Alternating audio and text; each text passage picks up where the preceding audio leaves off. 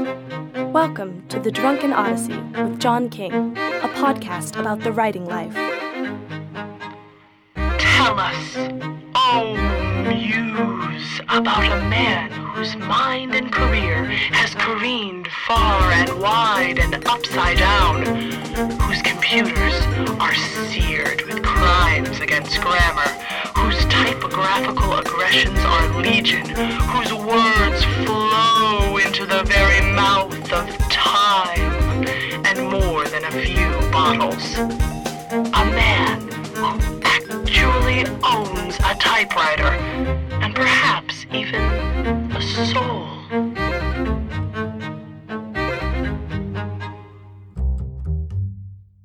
And now, your host, John King.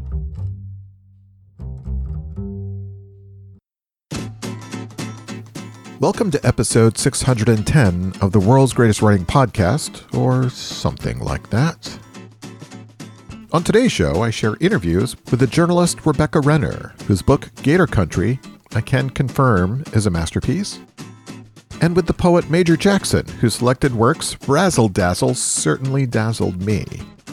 These two interviews took place, yes, during Miami Book Fair 2023, and if I haven't pointed this out in the last 6 days, the amount of literary talent walking around and reading at the fair is deeply intoxicating. Last weekend, here in Orlando, I participated in another doubleheader event, In Buzo Veritas 2, featuring poetry by Diane Turgeon Richardson and starring myself, and the book launch party for Tom Lucas's novel, Research Randy and Grandma's Half-Eaten Pie of Despair, which he and I discussed on this show back on episode 600.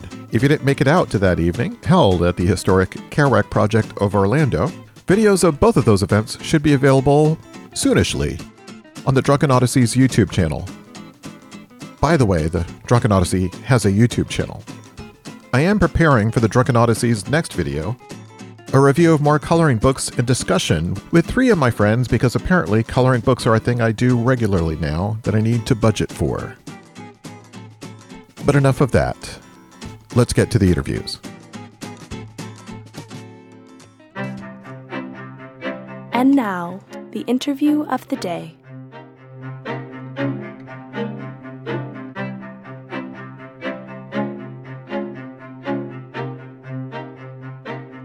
My guest is Rebecca Renner, who is an Orlando writer. Yeah, I remember knowing a few years ago slightly, and then you went off and did very exciting things and then came back. I didn't actually leave. I was just in Orlando, not talking to anyone, I guess. I accidentally saw you less for whatever reason. You're the author of this book-length work of journalism called Gator Country, Deception, Danger, and Alligators in the Everglades. So I'm impressed by the few years that you seem to be outside my orbit. You have a creative writing degree from Stetson? Yes, I do. And so I'm fascinated because their program, I think, is a very unusual, interesting program. And I'm also fascinated by the prospect of you're now a journalist published in the New York Times, and that somehow came out of what you were doing at Stetson. Or not. I think it kind of did and it kind of didn't. The best thing about the program at Stetson is that, at least while I was there, you could just do what you wanted. You created your own path, and they would help you figure out how to be the best version of you. I was writing fiction. I still write fiction, but I also enjoy doing journalism and discovering things that actually happened. I was already starting to get published with journalism while I was in the program, but I think it helped give me confidence more than anything to go for the big things that I wanted to do, because that was the vibe of the program. I was with all of my friends, and I'm still very close with a lot of the people from there, a lot of the poets who are cheering me on, and as poets confused by all the press and all the things going on. Several have said they're living vicariously through me. Well, in a decade or so, many of those poets probably will be writing memoirs. Yes. That's my guess. Yes, hopefully. Excellent memoirs, I'm going to venture. Yeah, poets write great memoirs. Well, you do use some novelistic techniques in this, so this is kind of a giant book-length profile of this sting operation meant to capture poachers and part of the environmentalist efforts of law enforcement. And it was a story that was elusive. No one seemed to know who was at the center of it. And then all of a sudden, you got a whole lot of excess and information. Yeah, the main character is Jeff, who's a wildlife officer, and he went undercover in this sting with Florida Fish and Wildlife. Like deep undercover.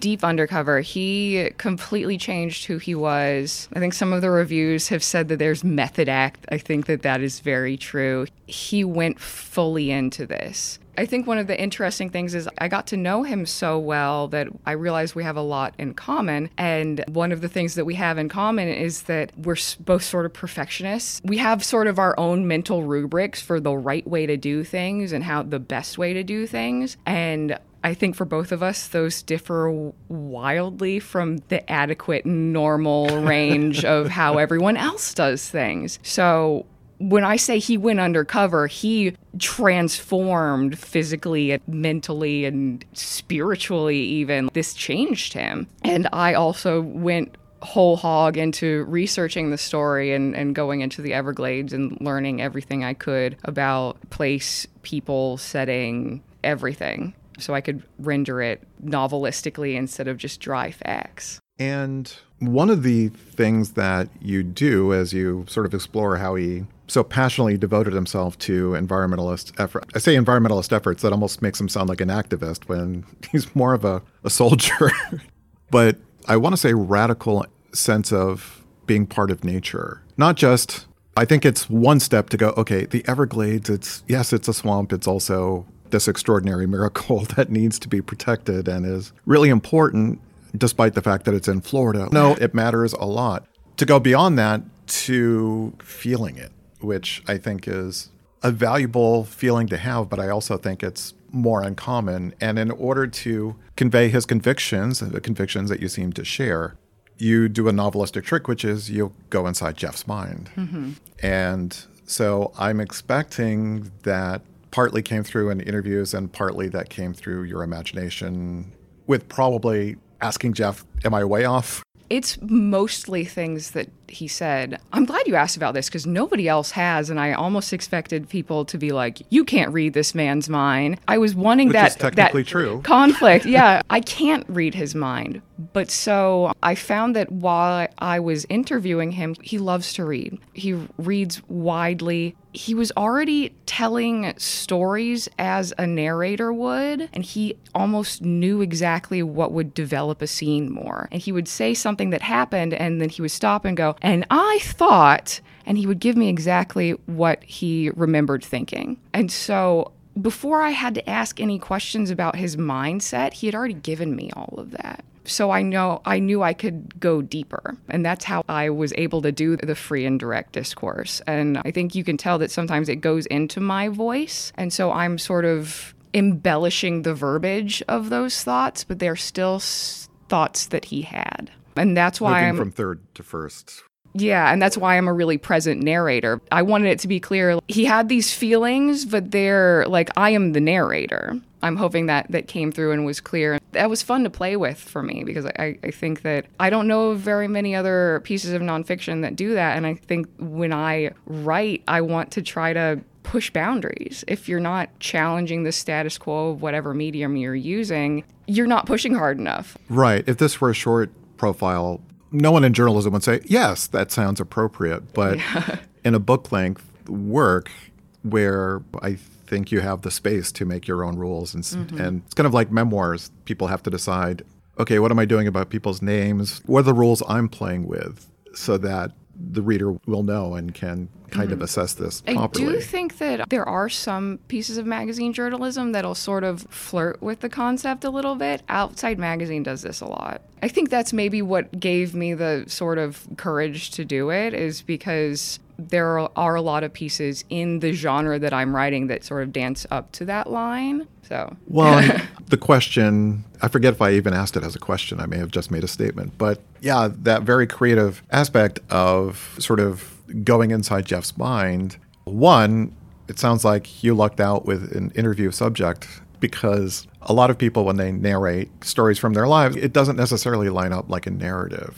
There are people who are great storytellers and can just find the form of the story when telling it and most people, it would be a lot more uneven, even if there are brilliant parts to the story. So if I had to tell you 10 thoughts I had on the way here, driving from Orlando to Miami, I would struggle to come up with 2. So it sounds like he had this really intense recall of just what he was going through. Definitely. I've also done profiles of and interviews of people in the past who were, I don't even want to say more reticent, but I've done a lot of science journalism where the sort of quote unquote main characters are engineers. And most of these guys are extremely brilliant, but I've even had some say, feelings, I don't have feelings about this. It's science.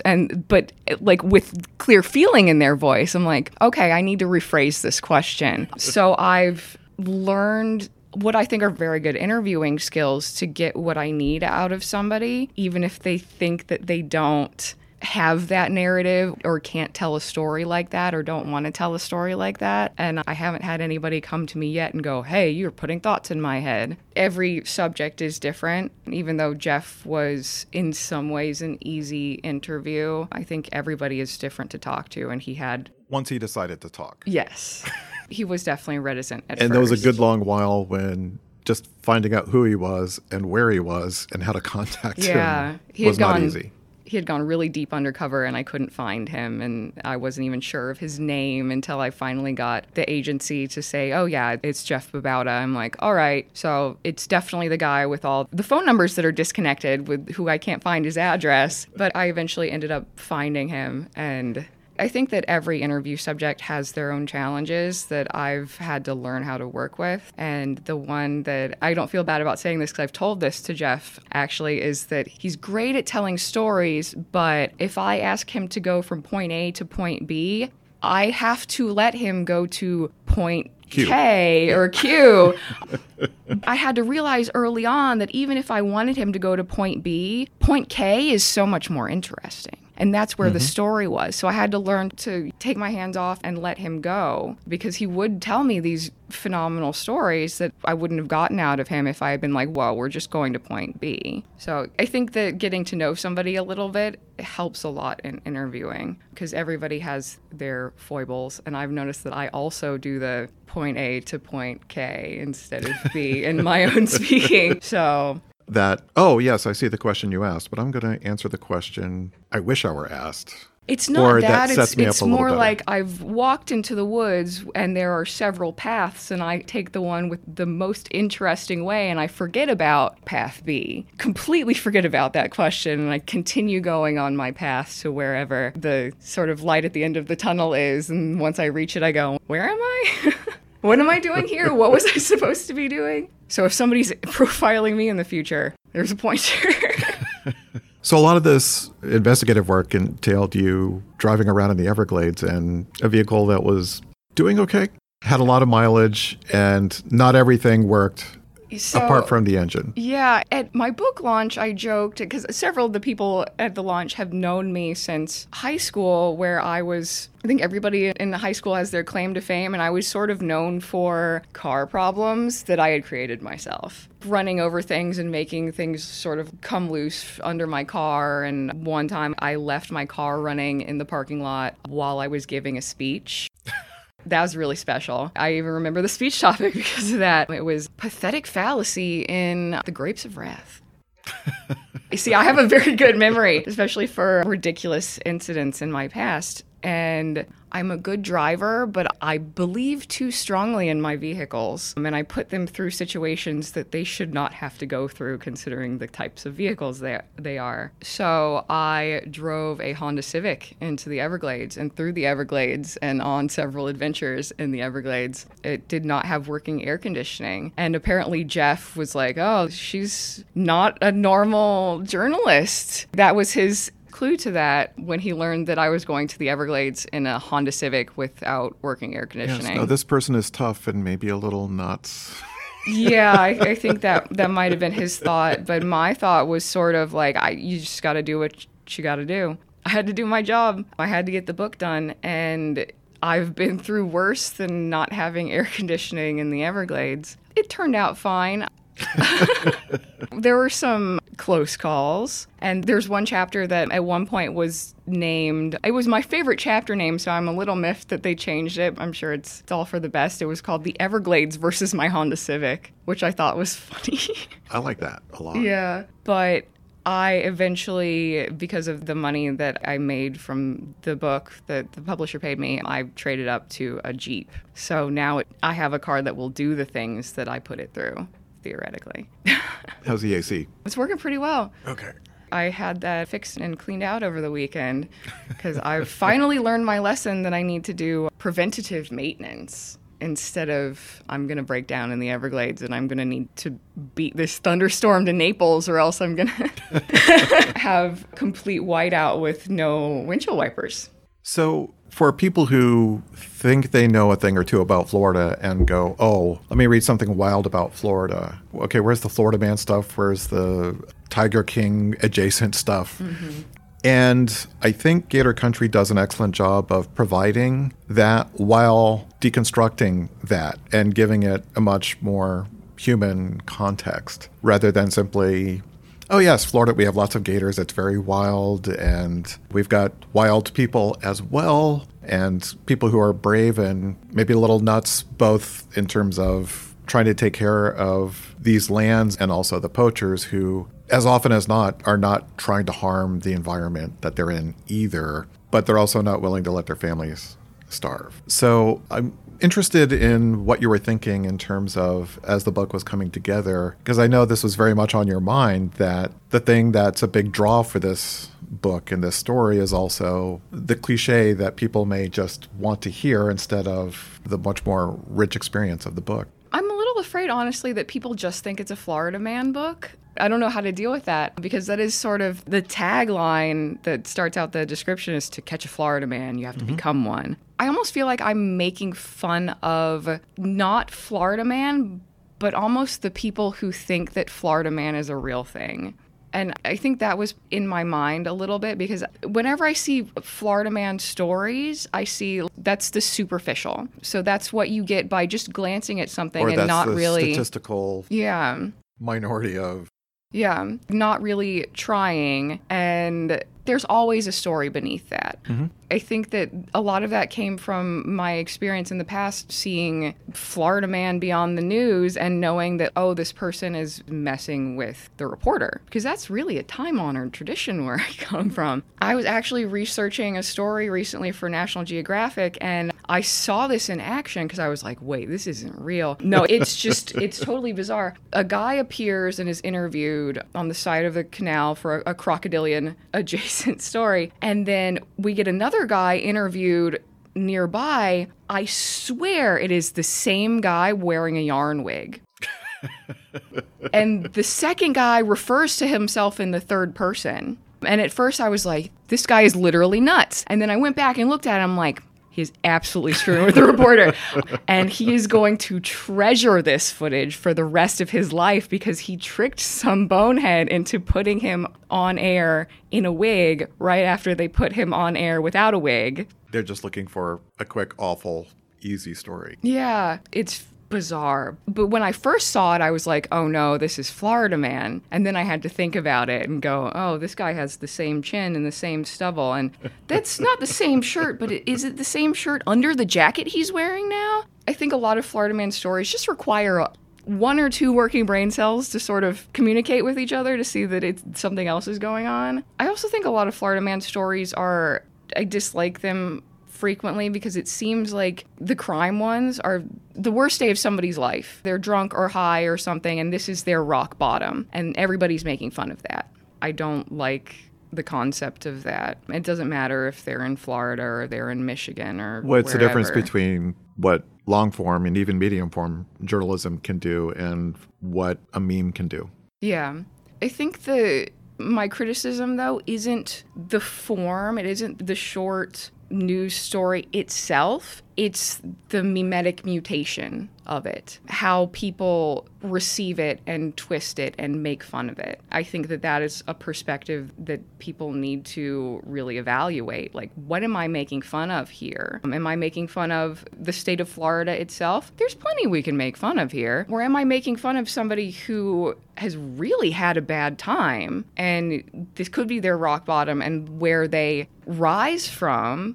But that's the thing that lives on. But also, going back to the book before I go too long on that tirade. Well, we are here for that tirade. Yeah. So one of the things that irks me sometimes is when journalists come down to Florida and have this goofy adventure and go, oh my gosh, Florida man, Everglades, swamp, look, an alligator. And that's all you get. And in that chapter where I am driving my Honda Civic through the Everglades, the form of it is a commentary on that story. The way it ended up set up is because if somebody else had been writing that, I think that is the kind of story it would be. And then midway through, I'm hoping that people see the clear turn where I go, oh, I'm Florida woman here, because I was the person who was acting like Florida woman. Spoilers, but the person I was interviewing was my passenger, and my car, as we've talked about, was falling apart, and we got a whiteout of sand from the road all of a sudden blown on my windshield, and I was determined to keep going, so my first stupid thought was to roll my window down and keep driving with my head out the window, and the guy I was interviewing just gives me this look, and I was like, oh,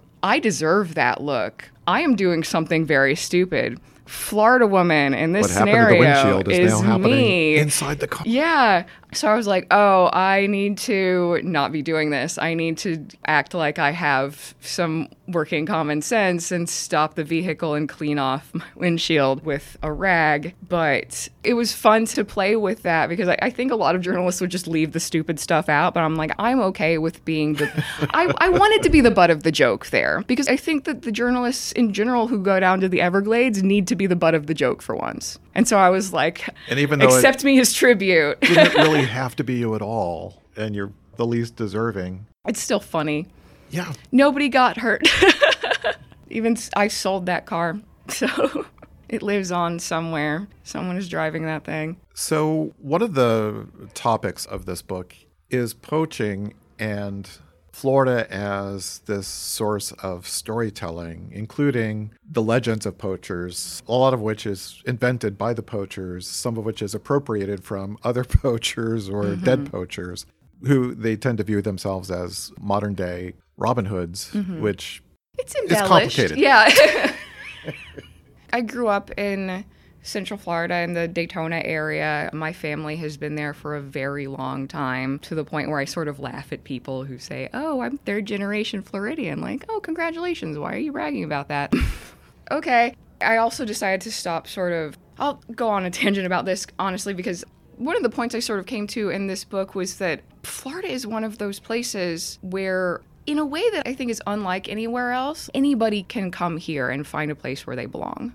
And I felt like I didn't want to keep saying how many generations I'm here for, how many generations my family has been here for, because I felt that it ran counter to the narrative that I was creating, that there are so many people in the book who have come here and invested themselves in Florida, that I don't think that because my family has been here for so many generations that I have any more value to give than they do.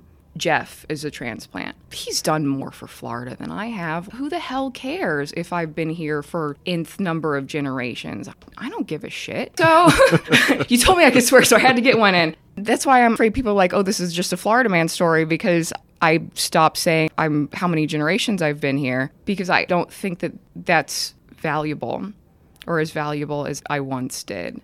I think it's an interesting point because you do mention that in the book, but that's not a running thing other than your family tells a lot of stories. And you tell this wonderful story about just deciding at a very young age, you're like, I'm going to be a writer. I'm going to be a storyteller. And your parents were like, okay, that's what you're doing then. I'm very lucky because in both sides of my family, it's one of the acceptable career paths. And I did not know until entering writing circles that all of these people were telling me no one in their family was supportive of this. We are and the black I was sheep. like, Everybody in my family is encouraging me. There's so many people in my family they didn't let me give them copies of the book. They bought the book. That is just one example of many how they're just so passionately behind me in my career. But to get back to the original question that you asked about storytelling and poachers, I grew up in a culture of the deep cracker culture is a storytelling culture. So I had already been immersed in this, even though I didn't necessarily have the words to describe it. It was just always something that was there. Everybody was always telling stories. So that background equipped me to be able to understand the stories that people were telling me, to see beyond the things that were the embellishments that other journalists might have seen as Florida man antics, or this person is lying to me, or this person doesn't know what they're talking about, because there are very distinct patterns in the way we tell stories and the things we include and why we say the things we say. And I think that there is a subset of those stories that are poacher stories. And part of the poacher story and part of the reason why it is adjacent to the Robin Hood stories is I honestly think that they are linguistically descended from them, but it's the same perspective of the Robin Hood stories came from a feeling of disenfranchisement from the land. The people who lived on the land could not use it. You could get arrested for hunting the king's deer or whatever. And the people telling these kind of stories in Florida feel the same way, and that's why they're occurring in these patterns. So a great deal of them are true, but they've also been shifted into the storytelling pattern of the Robin Hood stories specifically to show you who the bad guy is and who the good guy is and who you're supposed to be rooting for, because Robin Hood was a poacher. I also think that has put me in a place where for some reason people are asking me if I think poaching is bad. And I have to say, why would I have to say something so asinine and obvious in a book? Of course poaching is bad. But it's also more complicated than that. And although poaching, the act, is bad, I dislike saying that any person or group of people is bad, because I don't think that's good journalism, and I don't think that's good storytelling. And poaching means a lot of different things. Yeah. You take the wrong thing off the land, you may not even know you weren't supposed to take it, and that's poaching. Or gathering up dozens of alligators. So I mean, well, let's talk about how bad it is and what it means for the people who are doing it and the people who come to understand, oh, this is actually really dangerous. There's so many wonderful stories in this book, and I think that all of the different points of contact you have to storytelling, your family's traditional stories and the sort of myth-building, though often factually accurate stories of the poachers, and your novelistic techniques, and then you're just being an old-school journalist, and your ability to do research and provide historical context in a way that you make sure is entertaining to read and not homework. Yeah.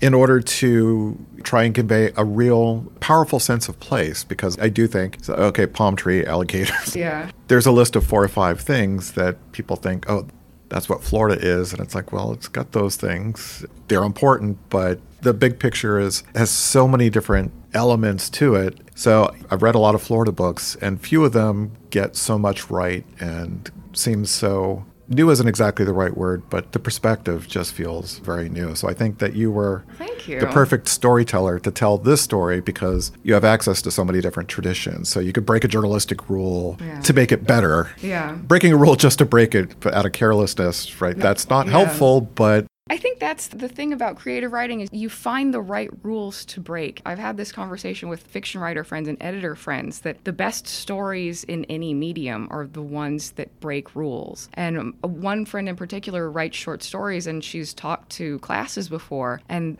invariably always go, how did you get away with that? Why did they let you publish this? Not that it's good, but we've been told not to do that. And she's like, because it worked. That's essentially her answer, because it worked. And I think that's part of the writing as exploration, is that you have to try things that are sort of out of bounds.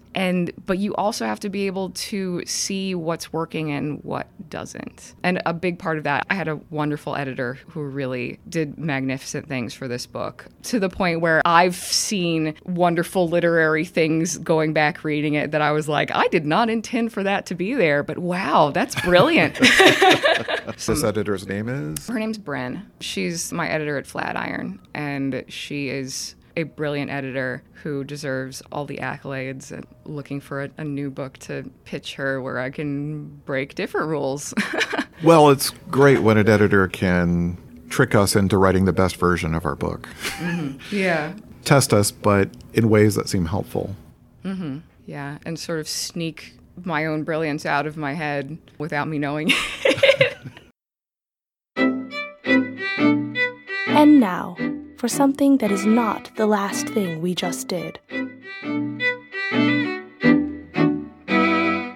My guest is Major Jackson, who has just published, or recently published, his new and selected poems, Razzle Dazzle. This is such a remarkably fun and exciting volume. This is, as I just said before we started rolling, my first introduction to your poetry, and it's such a joy to be able to fall into so much of it when I realize, like, oh no, this is a kindred spirit. Because he's doing so many of the things. First of all, I recognize, okay, I love so many of the things he loves. At the party, it's like, oh no, this is the cool person for me to talk to, not the, okay, and what about baseball in 1963? I don't mind that you like that, Right. I don't find much to work with there. So Razzle Dazzle, it's lifted from a line in the second poem in the new poems in this. That's a poem that seems to be about the process of reevaluating your methods, or maybe just your attitude as a middle-aged poet, trying to make yourself available maybe to old joys that you've put away. Would you read that poem? Sure.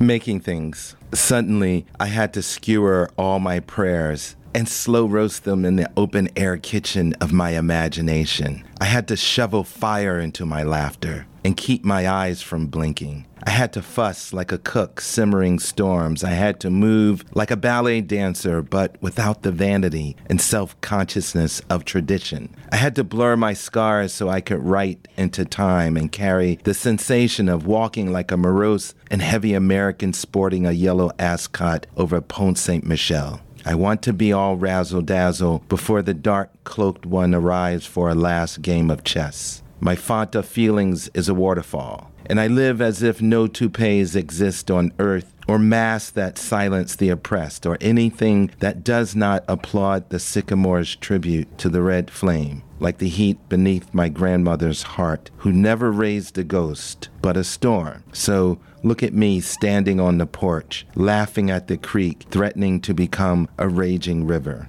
It's beautiful. Thank you. So, yeah, the academic in me thinks of, okay, the anxiety of influence.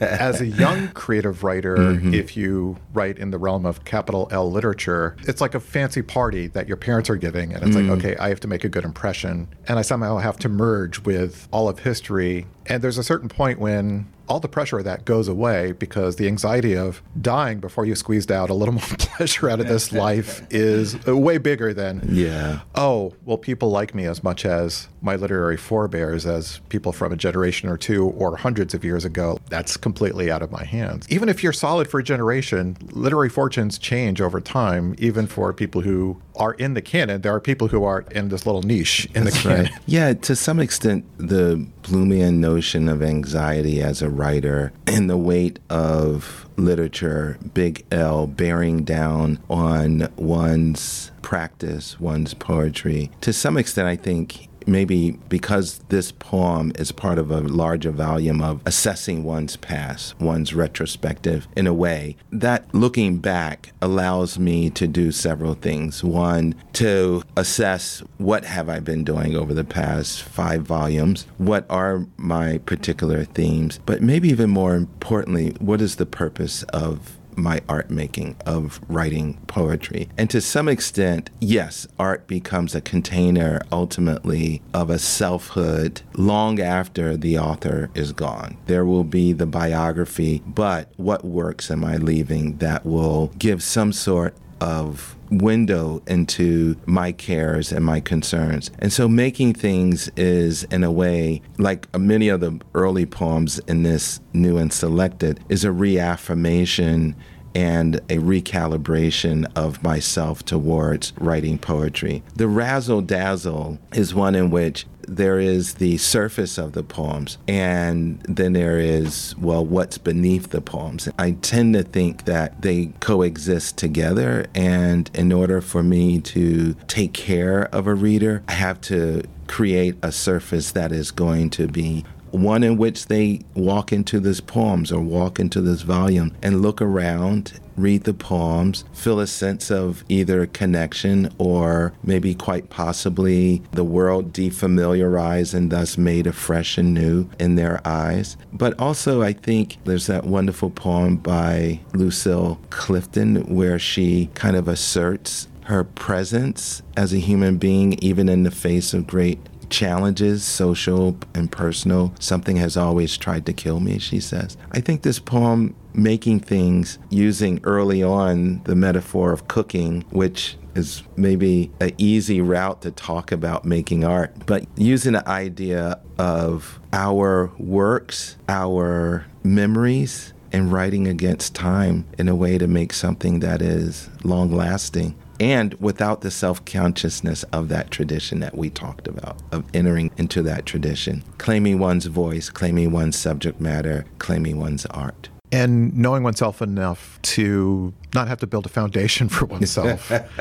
There's some epigram from Twain, who, in terms of literary legacy, is a mixed bag. But when he's charming, I cannot let it go. And I think he said, in old age, it's like, now you're ready to get to work because you've sorted some things so that you kind of go straight ahead. And I don't know, this is something I'm feeling a little bit as a middle-aged writer who's done enough writing, not enough writing to make myself feel like, oh, it's chill, but enough writing to where I think back to how much attention I wanted through dynamic writing, through cleverness, and how I think importantly, when I went to NYU and they're like, okay, how about you tell a story instead of, I wasn't a poet, I was a fiction writer. Like, why don't you tell a story instead of creating just this nonstop verbal spectacle without a story attached? Yeah. Like, I think it was important, but I also think I may have overcorrected and that now I'm so latched onto story that there maybe isn't enough room for the audience or me to enjoy the razzle-dazzle. Some razzle-dazzle I think is important just to grab people's attention, and also no matter how serious a poem is. Yeah. There has to be play. Yeah. When you're a young writer, you're also kind of elbowing your way. There's a certain brashness. There's also, we're starting out in an environment of other writers who similarly want to journey on the great adventure to becoming a writer, which is full, as you know, complicated emotional negotiations, one of which, why am I not a banker? I'm pursuing art. And it's even... Why am I so willing to be poor for the indefinite future? Right. There's those questioning the emotional sacrifices. And then at the same time, there's also, one does not want to be a poseur. One wants to kind of claim an authority as a writer. So some of that spectacle making is part of those kind of emotional kind of working through. What you're talking about, that moment where you can abandon all of that kind of tap dancing and exist in your own passion for the art, exist in your own questions. Man, that's an amazing moment to arrive. I have some very good friends right now who were writers starting out at the same time that I was starting out. But I just could not embrace the reach of their play because my work, I felt, was coming out of an urgency. I needed to create poems that would help liberate America from its toxic embrace of all kinds of isms. All the isms. All the isms. I love that. Exactly. And they were engaged in the art from wherever they angled from. And now that we're all middle-aged, the questions that plagued me now plague them. And now my restlessness towards the art has me moving towards where they were. I want to engage in language and run through language for the purity of the sounds and the words and the possibilities of new forms itself. Not that I've abandoned those previous impulses toward speaking on behalf of multiple communities and speaking to some of the social and political crises. It's coming now from, I've evolved now to this poet who's equally interested in the full width of what poetry can do as an art form. That wasn't the case when I was younger. The way I see a lot of these poems, I have to mix a metaphor. It's like hearing a great song that works like one of those amusement park lifts that just lift you, hurl you 100, 200 feet into the sky, and then let you hang there for 2 seconds. And those 2 seconds before you drop, it's like the view from up there. It's like, okay, I need more like Can an I hour put that on my rather than 2 website? seconds. That was pretty good. That's an endorsement from John King. But it just sends me up so high, and I get to see so many things. And part of the joy of that, I think, has to do with the musicality of the work and the semantic uncertainty, so that you use metaphor, but it's not, okay, there'll be one metaphor in this poem. It's like, no, it's going to shift. And what the poem is about may seem to shift, so that you cannot simply, it's not like, oh, we're just one lane here. No, this is a vista of possibility, and yet there's something about the way the words are generated or selected that really holds it together. Yeah. It requires a sense of rhythm. Yeah.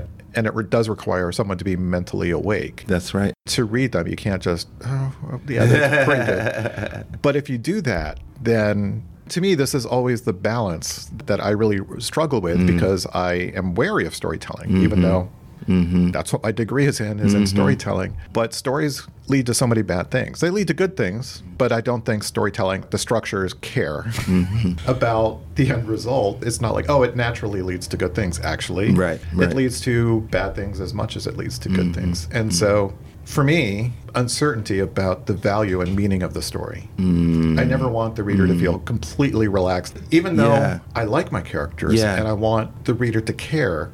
Yeah. But I also don't want them to go, and this is morally simple, and I'm just getting everything I need from the author. Like, I want there to be a sense of unease. And I sense what you're doing is with meaning, that there's a little uncertainty there. It's the vista, right? But also, I think it may be which important can be for you to be a frustrating. little unsettling. Which can be very frustrating for a reader. I totally get it. And what you were talking about, the value, sometimes the value isn't evident in the immediate. Sometimes it might take a generation of readers to kind of come back and discover, oh, look at this work and how it's applicable, or these stories, these poems, look how it's applicable to how we're living or some of the questions that we face today. And then it can go in the other direction, right? The very pertinent stories that are addressing the issues, because they're topical over time, they lack the force that they harnessed when they were first produced. They turn into faded wallpaper. I love that. Should have been a poet.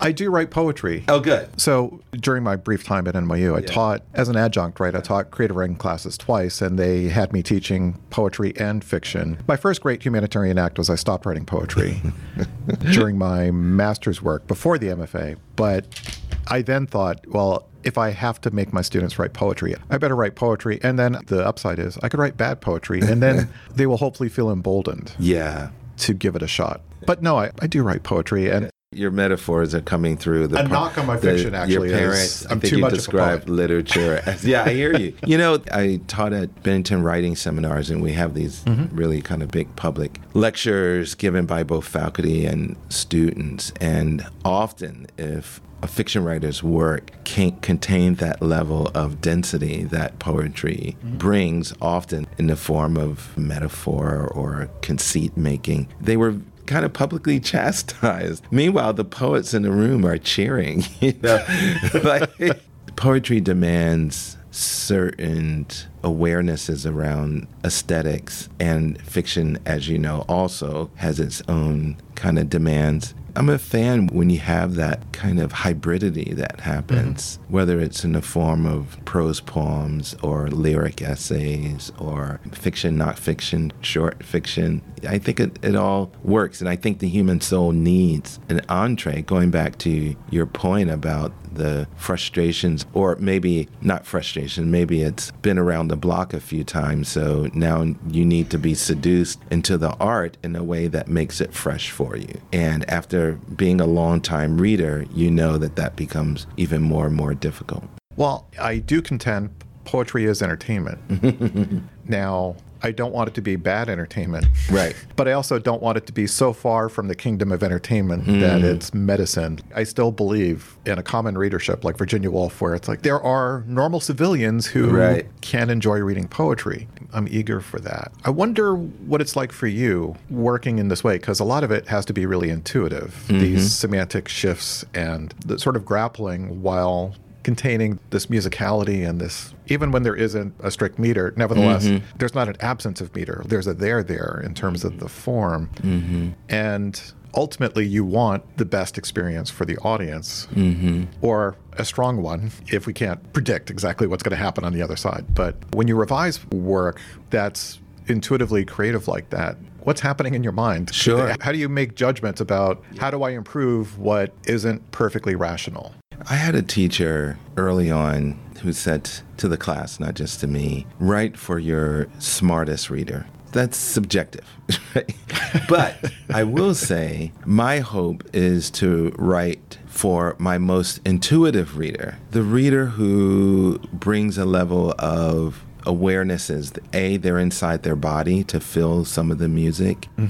I remember reading T.S. Eliot's The Wasteland, and I could virtually hear the 1920s. I could virtually hear the early part of the 20th century in that poem. And a lot of it had to do to the meter. Now, granted, my ear is attuned to it because I've read books from that period, listened to music from that period. Before it was jazz, it was kind of vaudeville and ragtime. Ooh, that Shakespearean rag. You can hear ragtime in The Wasteland. So I think a reader who comes to my work is similarly going to hear the music of my youth, hip hop, but also my reading. They're going to hear me, and this is the work of being an artist, is absorbing all that has, maybe not all, but various strains of tradition. And I think the quest for poets is to turn themselves, make it a lifelong, sustaining practice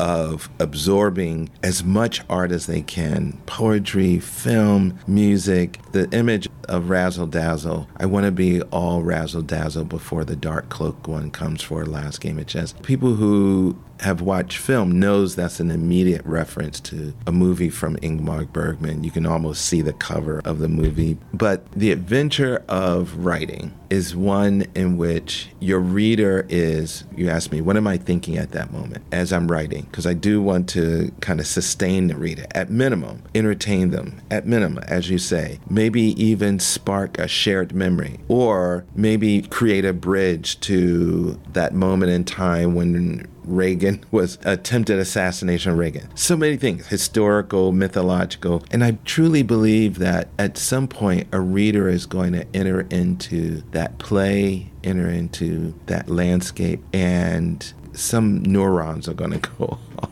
And who knows where it might take them. It may be a spiritual experience. They may enter into the language and suddenly hear something that they hadn't heard before. I'm not an idea person, and I used to be a story poet. My early poems were anecdotal, often stories from my youth. So I'm a young adult writing, looking back, so memory was important. Now I'm trying to enter into the stream of making. Well, in some ways, I think a poem can be like a cartoon. I think of Duck Amuck.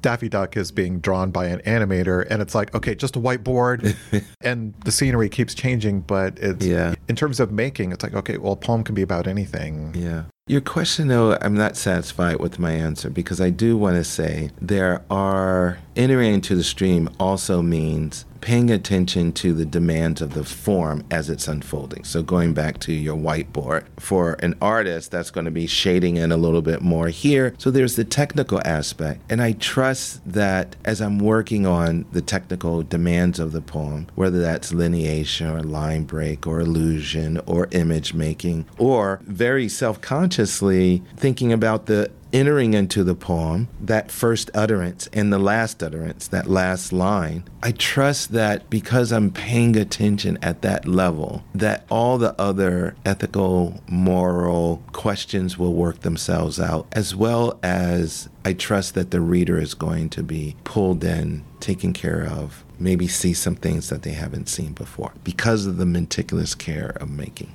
Is reading the poems in public part of the process? It is. I'm editing as I read. There's maybe a handful of poems. There's a critic on your shoulder watching the audience. I know, right. Truly.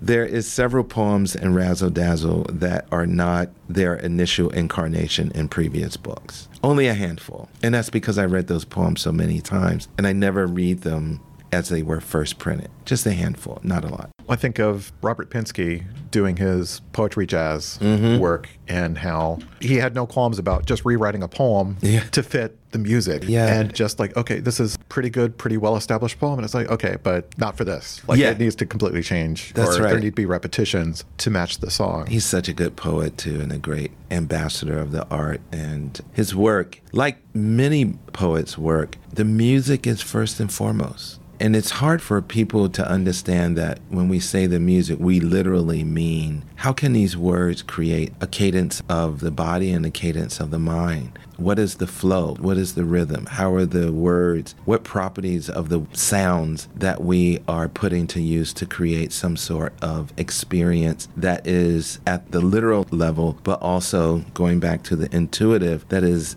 at the level of sound and body, sound and sense. Or sound and not sense. Or sound and... well, I think of, there are songs that I love, and I'm like, let me turn the brain off so I don't hear the lyrics. Some songs just... Yeah, absolutely right. I don't want to vouch for that song. Yeah. Whatever my value is as a human being, like I don't want to vouch. But musically, it's like there's no denying my response absolutely to that. Right. If you were to read the newspaper, in every sentence there is percussion, and every syllable is a note. Whether we're aware of it or not, we can kind of fall asleep to it. I notice it instantly when I hear other languages, Spanish, Italian, which is why those were the rhyming poetic languages, is because the vowels could repeat. That's right. A friend of mine, we were in a taxi just on the way over here. Every generation creates its own sets of values. And even though we can work very hard to pass down those particular values, they may not last. And so the technology of the art will not reach readers. And she was saying, it's quite possible that the readers of today are not trained to hear some of what is most important to us as makers of poetry. And her concern is that we're going to be in tomorrow's dustbins as a result of that. And my response is, well, that's the challenge of keeping our ear to the ground and not writing thematically towards concerns of this generation, although I imagine that can help. For scholars, it means who's written the latest theory that I need to know and how can I incorporate that into my research and my own scholarship. For us, it is hearing the sound. I'm going to go back to that, hearing the music. And it's more identifiable when you listen to the trends in music because certain idioms become more dominant on the airways. If you think about reading, collective reading as a kind of airways, that's what you're listening for. Well, and I need to be tricked out of thinking my thoughts.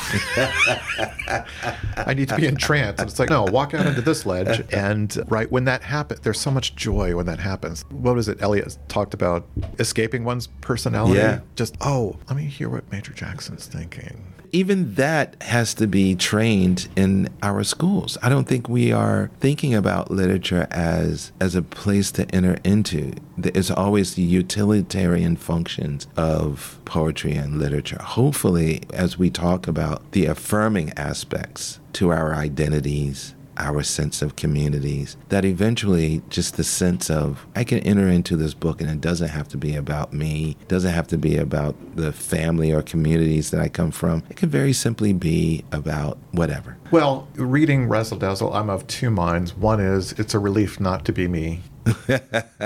And also, half the time, I recognize, oh, but he's like me. And he's forcing me to see my own life in ways that are less depressing to me than when it's just me, kind of the hamster in the hamster wheel and my brain just cranking, thinking about all the crap I need to do this week.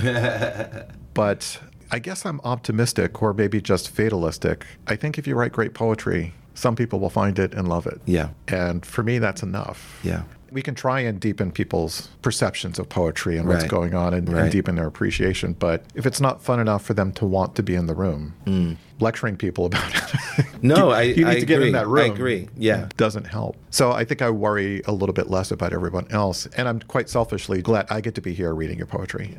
Thank you so much.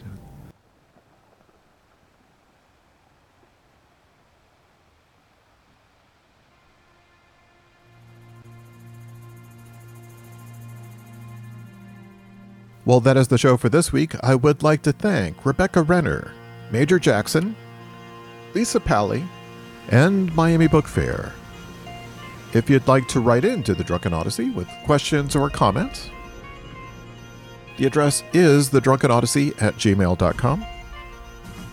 Don't forget to check out thedrunkenodyssey.com throughout the week for all kinds of written goodness, including perfect advice from Dr. Perfect, heartbreaking comic book reviews by Drew Barth, music playlists by Stephen McClurg, reviews of cinematic masterpieces by Jeff Schuster, who is our curator of Schlock, and occasionally horror reviews by Dimitri Cockney.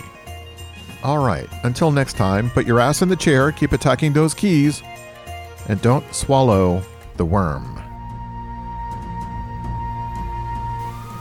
Yes. Yes. Yes, yes, yes, yes. John, pass me the bottle. Sailor Jerry, only you understand me.